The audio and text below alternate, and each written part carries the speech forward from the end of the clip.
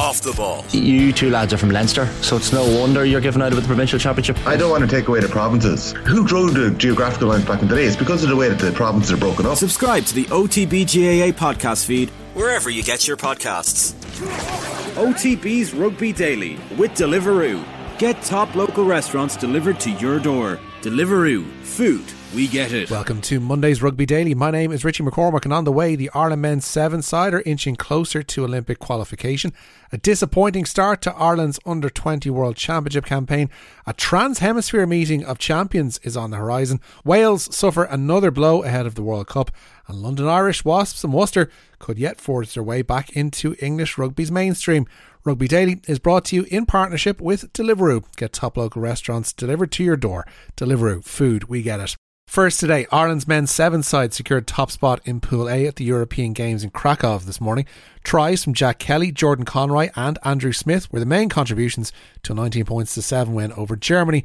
That followed comfortable wins over both Poland and Italy yesterday. So Ireland will play Belgium in this evening's quarterfinals. The team that emerges victorious in this week's tournament in Poland will qualify directly for the Olympic Games. The second and third place teams will go through to a global repechage for Olympic qualification. On the same side of the draw as Ireland are Georgia and Portugal. On the other side, Spain will play Italy in the quarterfinals and Great Britain take on Germany. Ireland's under-20s will return to action on Thursday, having opened their World Rugby Under-20 Championship campaign with a draw. It finished 34 points apiece between Richie Murphy's side and England on a ploughed field in Parle on Saturday. Ireland ran in 6 tries through George Haddon, James McNabney, Sam Prendergast, Ruan Quinn, Henry Mackerleen and Hugh Cooney. However, they'll face Australia on Thursday without Cooney, who was shown a red card for a high challenge. For their part, Australia began the tournament with a 46-37 win over Fiji. Murphy names his team to play Australia tomorrow, but speaking after Saturday's game, Ireland captain Gus McCarthy was disappointed to begin without a win. No, we knew how good a side England were. We knew they were going to come back at us. We knew the job wasn't done. We felt like we could have been a bit better in that first half, and we had a lot of points going into the second half to try to improve. But look, it was a great game. It's not what we wanted to draw, but we'll move on. And now playing Australia next week, so that's the next focus. Got to get ready for that. Another big performance there, hopefully. England came with a lot of pressure in that second half, putting on those points. How did you turn it around after that yellow card? Yeah, we just, under the post, we were just saying we need to get back to playing our own game. You know, we feel like we're a really, really good team and we can play how we want to, kind of have strike runners and kind of play the game we like. But credit to England for putting it to us. They made it very, very tough for us. Quite an expectant crowd and a travelling crowd that has come to see you as Grand Slam champions. Do you feel there was an opportunity missed? Yeah, well, definitely. Our goal was to win the match, but you know it's not over. We'll move on now and focus on next week. The URC champions could entertain the Super Rugby winners in January. According to Rugby Pass, plans are afoot for Munster to play the Crusaders at Thomond Park in the new year. Crusaders won a 5th Super Rugby title in a row at the weekend with a 25-20 win over the Chiefs. A Club World Cup to be played every 4th year has been in the works for some time, but this mooted meeting of Munster and Crusaders will be seen as a meaningful testing of the waters. Adding further intrigue is that former Munster head coach Rob Penny is taking over from Scott Robertson with the Christchurch club, with the latter taking over the All Blacks after the World Cup. Now another day, another departure from the Wales squad ahead of the World Cup. This time it's captain Ken Owens who was withdrawn from Warren Gatland's training squad due to a back injury. Ospreys hooker Sam Parry has been drafted into the squad as a replacement. Gatland has seen his resources depleted by the retirements of Alan Wynne-Jones, Justin Tipperick and Rhys Webb, while Rhys Carey was dismissed, having failed to reach progress targets. The Wales head coach says that Owens has not yet retired and that he could become available later in the tournament should the Principality suffer further front row injuries.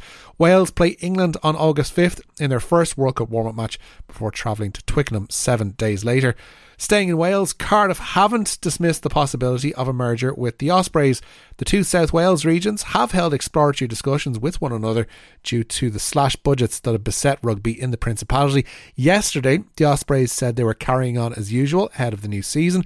In their own statements today, Cardiff say the recent passing of Life President Peter Thomas has led to questions regarding the club's future. Cardiff say there have been numerous inquiries and approaches around the purchase of his shareholding. It is our board's duty, they say, to listen to and consider all approaches. that could improve our revenues and strengthen the club moving forward. These conversations are commercially sensitive and therefore confidential at this stage. However, Cardiff say they've received the first allocation of Wales Rugby Union monies, with the remainder scheduled for early next month, and that agreement secures the club's future for the 4-year term of the agreement, albeit with those reduced budgets. Billy Vunipola had surgery on a knee injury, but he hopes to be fit to play for England at the World Cup. Head coach Steve Borthwick has named his latest 36-strong training squad, dropping London Irish centre Will Joseph and Bath prop Benno Obano. He's still deprived of his Saracens and Sale contingent, who'll link up with the rest of the squad next week after their Premiership final involvement a couple of weeks ago.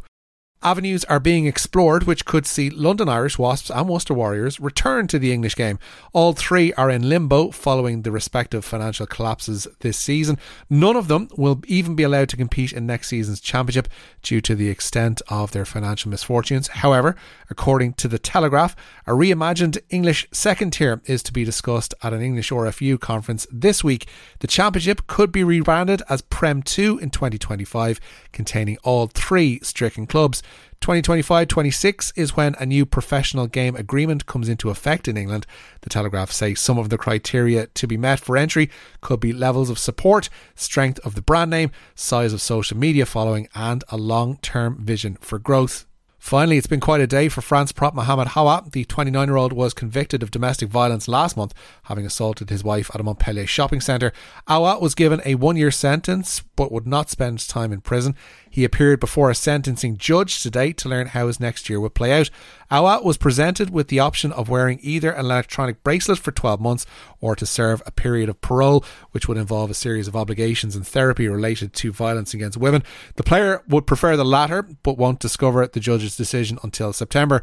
Earlier today, Haouas had come out on top of an industrial tribunal involving his prospective new club, Clermont. They'd sought termination of his contract in light of the prop's criminal conviction. Clermont issued a statement shortly afterwards saying he'd never wear the club's colours. In turn, Haouas approached the tribunal seeking a year's wages, that's €390,000 in compensation, and a total of €50,000 in damages. The tribunal have also dismissed this request. So, in short, Haouas is now scheduled to become a Clermont player as planned on Saturday. Watch this space. That's it for today's Rugby Daily. Don't forget to subscribe to the OTB Rugby feed wherever you happen to take in your rugby podcasts. My name is Richie McCormack. I'll have more Rugby Daily for you with thanks to Deliveroo on Wednesday.